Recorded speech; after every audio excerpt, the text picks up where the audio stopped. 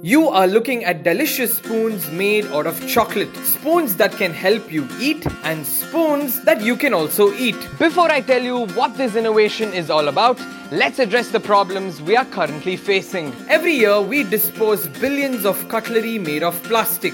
When we dispose our plastic spoons, they become waste on our planet. They pollute our land, our water, and take hundreds of years to decompose. Meet 27-year-old engineer and entrepreneur Mr. Kruvil Patel.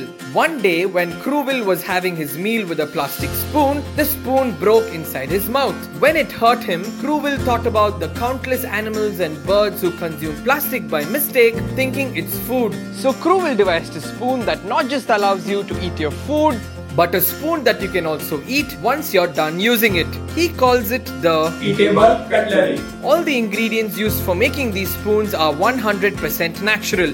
मैं ऐसी eatable cutlery बनाना चाहता था जो tasty हो, healthy हो और advanced friendly हो. To make it more tasty, Kruvil created these spoons in 8 different flavors, including mint, black pepper, and even beetroot. Even better, it has lot of protein in it.